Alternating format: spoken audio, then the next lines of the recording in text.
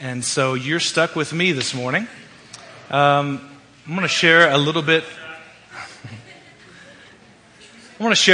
About myself. When I was growing up, I would be what you would call a nerd. Some of you are saying you're still that way.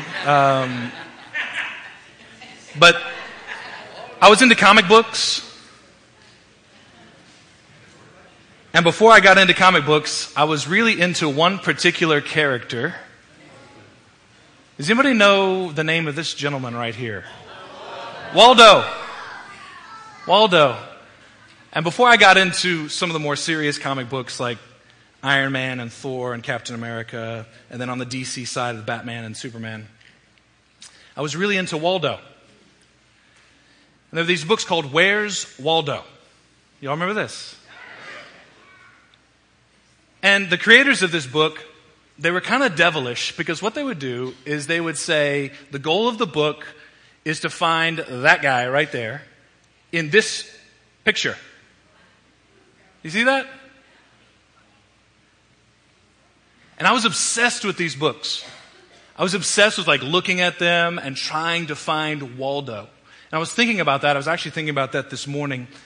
And I felt like Jesus just said something really profound to me. He said, Jamie, remember when you would spend hours looking at these pages, trying to find Waldo, and then once you found him, you actually didn't enjoy it. You just turned to the next page and just tried to find him again. Yeah, I thought so too. And I started thinking, ouch, because sometimes that happens to us in the Christian life, doesn't it? And sometimes we'll come to church, we'll do the church stuff. There's a sense like I've come to faith in Christ. I have a relationship with Jesus. This is awesome. I start doing some stuff. And I actually am trying to find Jesus or be around Jesus or do Jesus stuff, but I'm actually not enjoying Jesus. Do you understand what I'm saying? And just so you think I'm not heretical, Luke tells us a story and it illustrates this. This is in Luke 10. By the way, this is all introduction before we actually jump into the text. Luke 10, starting in verse 38. Luke writes, Now as they went on their way, Jesus entered a village, and a woman named Martha welcomed him into her house. And she had a sister called Mary who sat at the Lord's feet and listened to his teaching. But Martha was distracted with much serving. And she went up to him, that is Jesus, and said, Lord, do you not care that my sister has left me to serve alone? Tell her then to help me. But the Lord answered her, Martha, Martha, you are anxious and troubled about many things, but one thing is necessary. Mary has chosen the good portion, which will not be taken away from her. The two parables we're going to look at this morning have to do with the supreme value of the kingdom of God. But very specifically, the supreme value of the King himself. So I'm going to pray, and then we're going to go after the text. Let's pray. Father, we come before you, and we thank you for your word. We thank you that you are a speaking God. You are a revealing God. And you have revealed yourself in your word. You have revealed yourself in your Son, Jesus Christ. And we come this morning to hear from you. Jesus, we thank you for your presence here with us already. And I ask that you would give us eyes to see you in all of your glory. Holy Spirit, open the eyes of our heart to see Jesus. And it's in his beautiful name that we pray. Amen. All right, Matthew, the text. Matthew 13. The text is verses 44 to 46.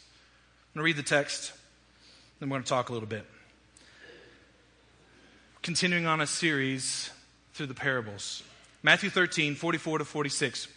So Jesus said, the kingdom of heaven is like treasure hidden in a field, which a man found and covered up. Then in his joy, he goes and sells all that he has and buys that field. Second parable. Again, the kingdom of heaven is like a merchant in search of fine pearls, who, on finding one pearl of great value, went and sold all that he had and bought it. So let's talk about a little bit of definition and the big idea of these parables. What is the kingdom of God or the kingdom of heaven? By the way, that phrase, kingdom of God, kingdom of heaven, is interchangeable throughout the Gospels. So when you see kingdom of heaven, it's referring to the kingdom of God. And when you see kingdom of God, it's referring to the kingdom of heaven. But what is the kingdom of God and kingdom of heaven? I think this is a fair definition. The kingdom is the kingly rule of God the Father over creation and people, initiated by the ministry of Jesus Christ and sustained by the ministry of the Holy Spirit. This kingdom is here and now, but will not be fully realized until the return of Christ. The kingdom of God advances as I acknowledge His authority and orient my life according to His will.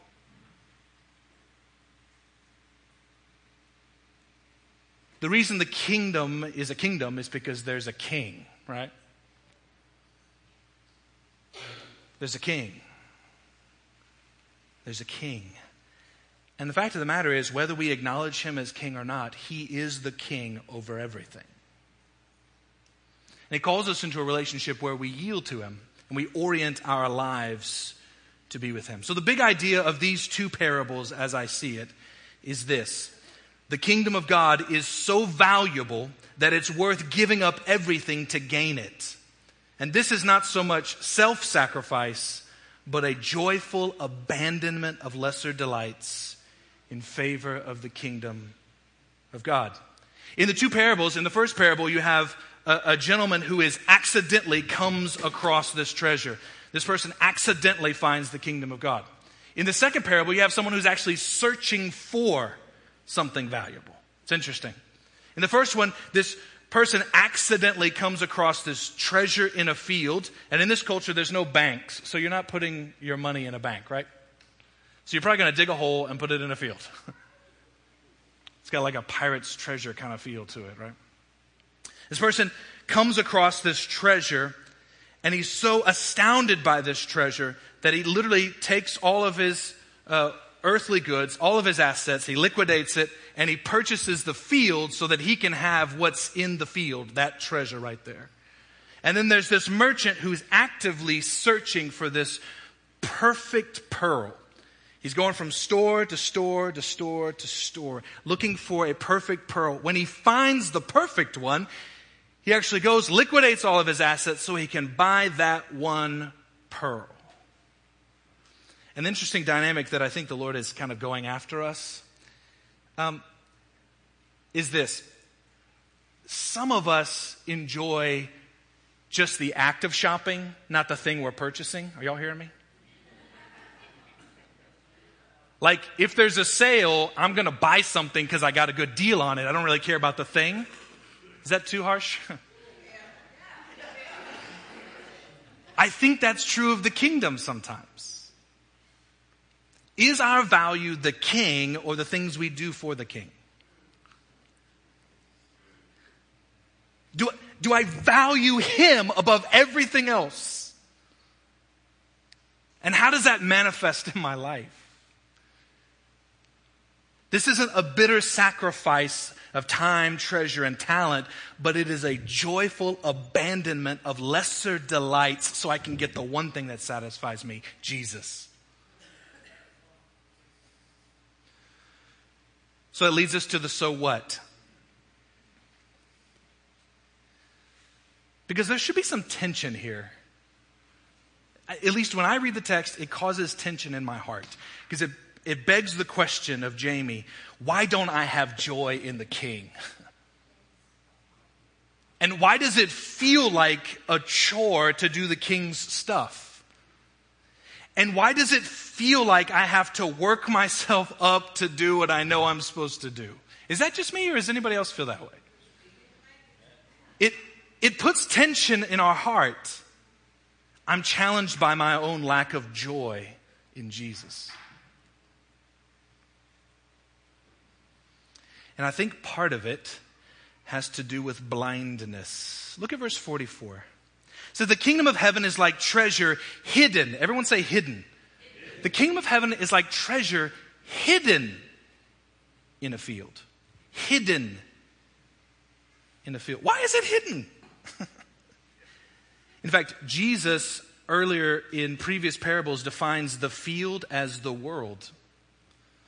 I think there's something to this life in which the enemy or our own personality and behavior or the world itself is constantly blinding us to the glory of Jesus. Do y'all feel that? Like there's a sense where there's a hiddenness. I get up in the morning and sometimes I'm not thinking about the glorious King of Kings and Lord of Lords, Jesus. Why? Why would that be? Sorry, I'm doing a little bit of therapy up here, but it's like, but I feel it. This man finds a treasure, runs off in joy, and literally sells everything, and it didn't hurt him at all to do it because he was so enraptured by the thing he was going to get. The kingdom. I think there's a couple of things for us to consider. The first is the words of Jesus and then the words of Paul. First, the words of Jesus. These are the first things out of Jesus' mouth. First words out of his mouth in Mark chapter 1. It says this, Jesus came into Galilee, proclaiming the gospel of God and saying, the time is fulfilled, the kingdom of God is at hand, repent and believe in the gospel. The first things out of Jesus' mouth. He's been baptized. Holy Spirit has come and rested on him. He's been led into the wilderness. He's tempted in the wilderness, in the desert. First words out of his mouth, the time is now, the kingdom is here, repent and believe the gospel. And the truth of the matter is, some of us think repenting and believing is that one thing I did when I was 6. But the truth is, we are repenting and needing to believe every day. I'm needing to repent and to believe right now that Jesus is good and that the good news is good. I'm not being saved every minute like, okay, I repent and believe, so now I'm saved again. I'm not talking about that. I'm talking about the process of sanctification whereby I'm staring at Jesus and I'm moving from one degree of glory to another as I gaze upon him. It's called the process of sanctification. I see Jesus and I stop what I'm doing and I want to be like Jesus, empowered by the Spirit. That's how we grow into Christ likeness. We repent. I stop thinking what I'm thinking and I trust Jesus again. And I may need to do that in 5 minutes. So, faith is not static. When I was 6 at camp, I accepted Jesus. Got it. In heaven, it's coming. This is going to be great. No, you need to repent and believe. And then tomorrow you need to repent and believe. And then tomorrow, and then the next day you need to repent and believe. And that means to turn from lesser joys that they're not satisfying you anyway and go ahead and be satisfied in Jesus. Like it's not satisfying you. Whatever you're doing, I've tried most all of it. Well, that's not fair. But I've tried a lot of it and it doesn't satisfy. Only Jesus does. And so there's a repent, stop, and turn and believe in Jesus that he's enough and that he's good and that he's a delight and he can satisfy. Repent and believe. Paul puts it another way. This is Colossians 1. I just want you to hear the way this church planter is praying for this church, praying for these people that he loves. Because there's a key in here. This is a long text, but just, it's good for us to hear a lot of God's word. Colossians 1, beginning in verse 9, Paul writes this. So we have not stopped praying for you. So the apostle is praying for these people. What's he praying? We've not stopped praying for you since we first heard about you. We ask God to give you complete knowledge of his will, to give you spiritual wisdom and understanding. Then the way you live will always honor and please the Lord, and your lives will produce every kind of good fruit. All the while you will grow as you learn to know God better and better.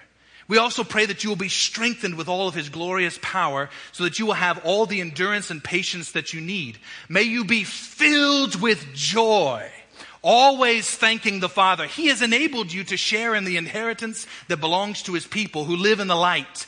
For he has rescued us from the kingdom of darkness and transferred us into the kingdom of his dear Son, who purchased our freedom and forgave our sins. Christ is the visible image of the invisible God. He existed before anything was created, and he is supreme over all creation. For through him, God created everything in the heavenly realms and on earth. He made the things we can see and the things we can't see, such as thrones, kingdoms, rulers, and authorities in the unseen world. Everything was created through him and for him. He existed before anything else, and he holds all creation together. Christ is also the head of the church, which is his body. He's the beginning, supreme over all who rise from the dead. So he is first in everything. For God, in all of his fullness, was pleased to live in Christ, and through him, God reconciled everything to himself. He made peace with everything in heaven and on earth by means of Christ's blood on the cross. You can hear it in Paul. He starts talking about what they need to be doing. Did you notice that? That you bear fruit in every good way. And he can't help himself. He wants to talk about Jesus. Do you hear it? Did you see it? Because he realizes motivating someone to do something doesn't work unless they really love Jesus. It's in the loving of him that I want to do what he's asking me to do. The kingdom is valuable because the king is supremely valuable. The kingdom is worth giving up everything for because the king is worth giving everything up for. And the fact that I don't see it from time to time is not his fault, but it's my fault.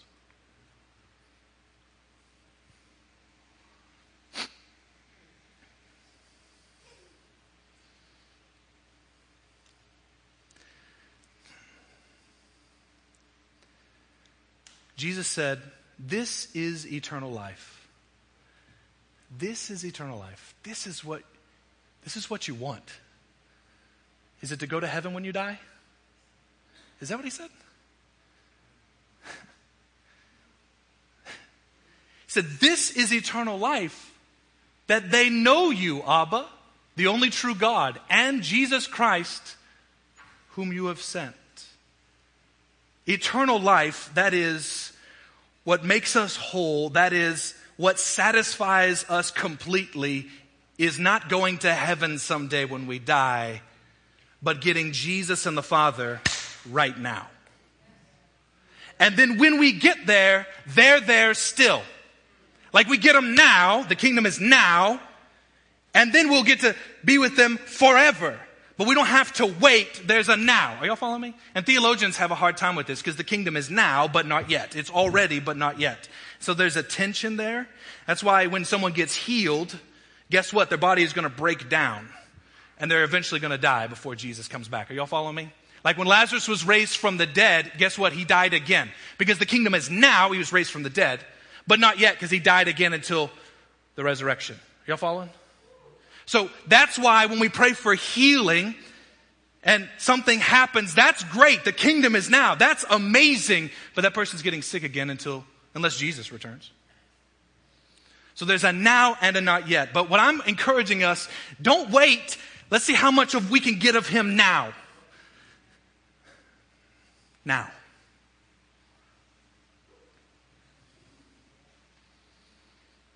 And it's important to see the kingdom of God. Sorry, back one more. Sorry, I'm getting excited. The kingdom of God is defined by Jesus relationally, not chronologically. And I think that's important to know. Jesus defines the kingdom relationally, not chronologically.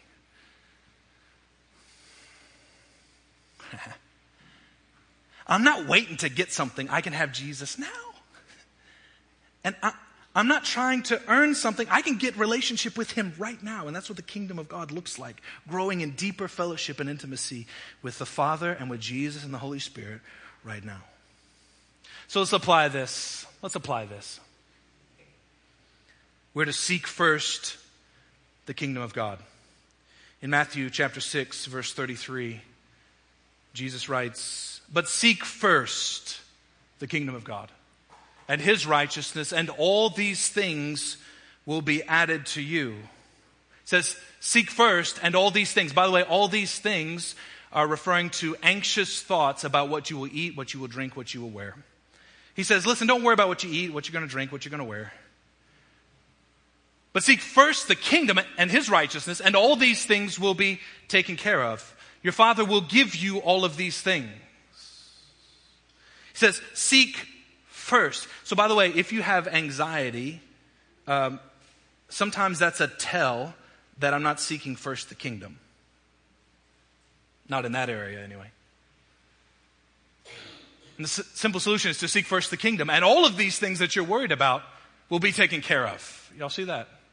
It says seek first. That's area of priority. First, above all things, to seek after first as priority the kingdom of God and his righteousness. That's an imperative command, to seek first. So how do we seek first the kingdom of God, right? How do I make the kingdom a priority? To seek first the kingdom means to orient my life around the king, his family, and his mission. To seek first the kingdom means to orient my life around the king, his family, and his mission. In this sermon series, we've been giving you tools. So we have a tool that is a picture that shows this. It's a practical picture of making the kingdom a priority. And by the way, this isn't a unique tool. This isn't a unique concept. This has been around for many, many years. Some people call it worship, community, and evangelism. We're using a tool that uses the phrase up, in, and out. Or in the frame of the kingdom, I'm saying the king, his family, and his mission. Up, in, and out. And we get this from Luke chapter 6, verse 12 to 19. We get it from Jesus himself. Jesus actually models in his own life what kingdom relationships, what a balanced kingdom relationship actually looks like. Because he balanced all three of these. The upward relationship in verse 12, the inward relationship with his community, verse 13 to 16, and the outward relationship in verses 17 to 19. Here's how that text goes. In those days, Jesus went out to the mountain to pray, and all night he continued in prayer to God. That's his upward relationship. Intimacy with Abba, hearing his voice, knowing the Father's love. Jesus was committed to a relationship with his Father. He said, I only do what I see the Father doing. I will only say what I hear the Father saying. You have to be in relationship with Abba if you're going to function that way. Isn't that right? If I'm only doing what I see him do, and I'm only saying what I hear him say, then I need to have some sort of relational connection. Jesus was committed to that upward relationship with his heavenly Father. Then in verses 13 to 16, the Bible tells this, and when day came, he, Jesus, called his disciples and chose from them 12. Simon, whom he named Peter, Andrew, his brother, James and John, Philip, Bartholomew, Matthew, Thomas, James, the son of Alphaeus, Simon, who was called the Zealot, and Judas, the son of James, and Judas Iscariot, who became a traitor. So he calls a spiritual family to himself. He says, let's be together. Let's eat together. Let's minister together. Let's be together. Let's grow in relationship and in intimacy as a family, the family of God. Let's be together. So he wasn't only going to be with his Father. He also wanted relationship with a family. He started building a family. Then he takes this family and he moves outward. He says he came down with them. This is verses 17 and 19. He came down with them. So he takes this family and he comes down with them and stood on a level place with a great crowd of his disciples and a great multitude of people from all Judea and Jerusalem and the seacoast of Tyre and Sidon, who came to hear him and to be healed of their diseases. And those who were troubled with unclean spirits were cured, and all the crowd sought to touch him, for power came out from him and healed them all. So he's not content just with the relationship with the Father or a relationship with this family of faith that he's building, but he takes that family and he goes out to those who are outside of the faith, outside of the kingdom, those who are in the kingdom of darkness. He begins to move out with them. So Jesus models for us what balancing our kingdom relationships look like. Up our relationship with the King. And the way that looks like here at MCC, one of the primary mechanisms for that is our corporate worship gatherings, for us to worship the King together. And then the inward relationship is our small groups and Bible studies that are together and challenging one another and pushing one another to obey Jesus more closely. That's a prime discipleship time in our small groups and in our Bible studies. And then outward, as we go to church-wide events, like the upcoming joint worship service, like the upcoming Saturate that we're doing. In our small group training on July 31st, we're going to be talking about what does it look like for us to take our small groups out so that we're balanced in our relationships. So we can just use this as a tool to ask ourselves the question, up, am I growing in deeper intimacy and friendship with the Father, Jesus, and the Holy Spirit? Like, where's my heart with regard to Him? In the inward family, we're asking, am I growing in deeper intimacy and friendship with the family of God? Like, are there believers in my life that I'm growing into deeper fellowship with? And then the out question, am I actively engaged with those who are outside of the faith? Am I intentional about relationships with those who don't know Jesus and that are in the kingdom of darkness? That's a challenge, isn't it? Because we're all on different scales on all three of these, aren't we, friends? It's like a stool that has 3 legs. And if you lose one of those legs, what happens with a 2-legged stool? Does anybody know what happens with a 2-legged stool? It don't work. You're going to fall. What happens with a 1-legged stool? Maybe at the circus, if you put a wheel on the bottom of it or something, but that doesn't work either. The minimum number of legs for a stool to stand is 3.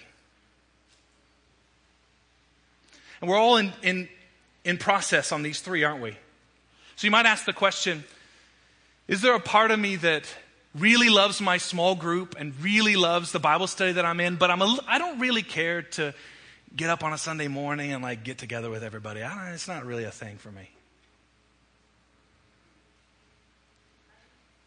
Because if your heart's not wanting to worship the King, then I would say that you're not seeking first the kingdom. And by the way, I'm saying this to myself. Or let's say you're all about the worship gatherings, but being in small group, it just gets a little bit messy. I'm just not sure I want to do that. By the way, Jesus knows it's messy. Did you notice that one of the disciples he called, it says he was a traitor? If you think that you're going to be in a small group and never get stabbed in the back, you don't understand the kingdom. I'm joking, but being serious. Because actually, that's messy. You start getting around people, we start talking, we start challenging one another, somebody's going to get stabbed in the back. And Jesus calls us to it. In fact, he was willing to go for it. But I would say, if you're not willing, and there's something inside that says, I don't want to do that, then I would say you're not seeking first the kingdom. Or let's say, we really, really love our group, or we really love our Bible study, but going to the Madison Rec Center on August 18th and being outside, and being around people I don't know, and sharing my faith and pushing my small group outward, I don't want to do that. Then I would say that I'm not sure that you're seeking first the kingdom. And I would say to my own heart, Jamie, I'm not sure that you're seeking first the kingdom. So it's a tool that allows us to begin to ask the question, Father, what are you saying to me about the way I'm balancing my relationships and orienting my life? What of those 3 do I need to adjust? Where do I need to adjust? What simple things can I do to be a little bit stronger, maybe on up or on in or on out, depending on what the Father says to you? So the call is this. And the reason I put the Waldo thing at the beginning is it's fun, right? But I do think that the enemy is busy distracting us from seeing the beauty of Jesus. I think that's what he's saying. Is that the enemy wants us distracted And to use a sports metaphor, he wants us sitting on the sidelines, not engaging with the king, his family, or his mission. He wants us distracted by all kinds of different things.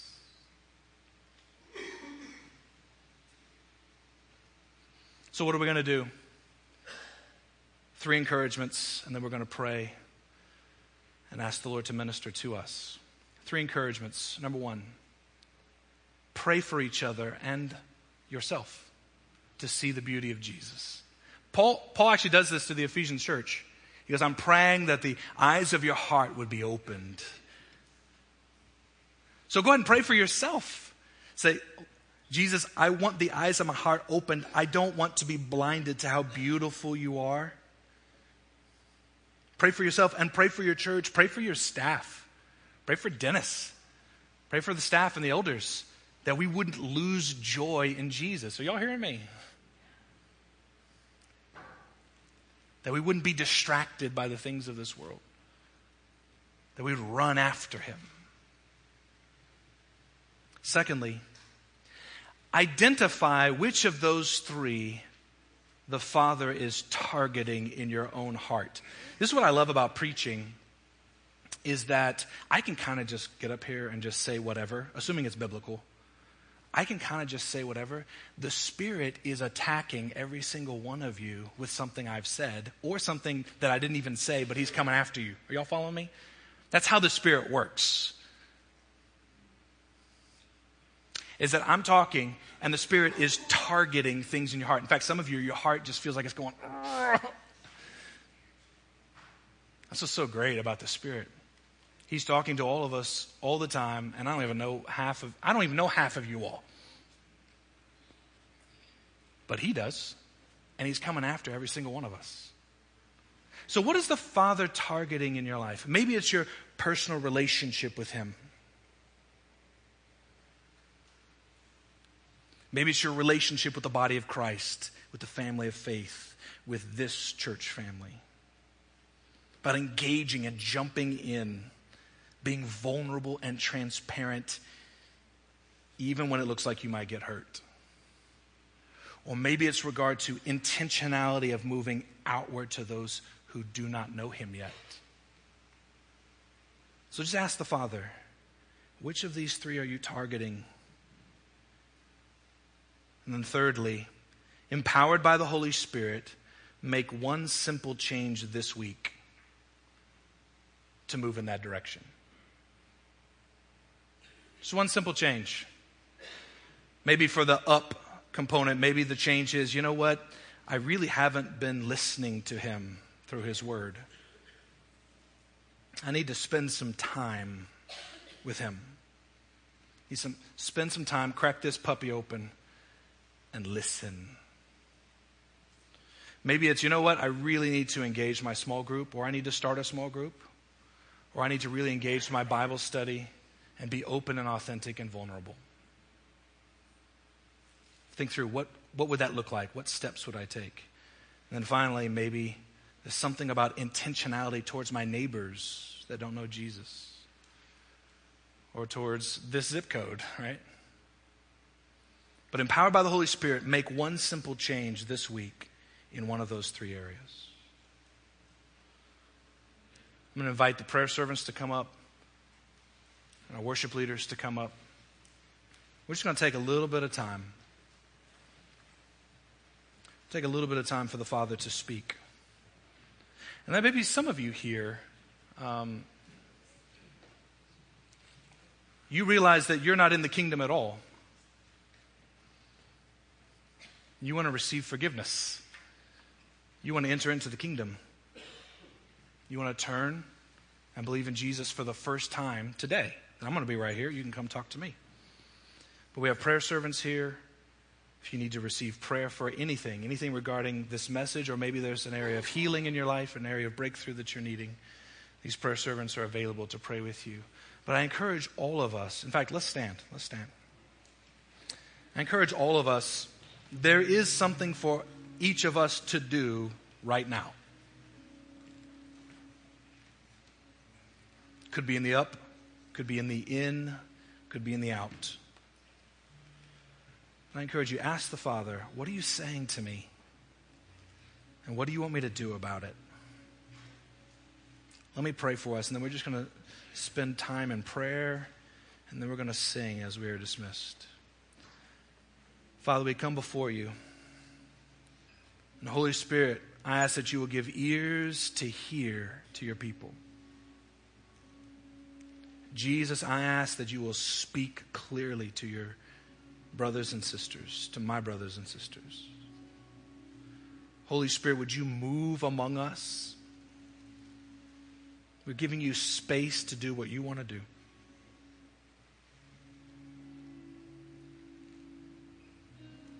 We want to be people of joy. We want to be people of delighting in Christ. We want to be people that will joyfully abandon everything to get more of you, Jesus. So stir our hearts, Holy Spirit, and give us eyes for the King. Holy Spirit, come.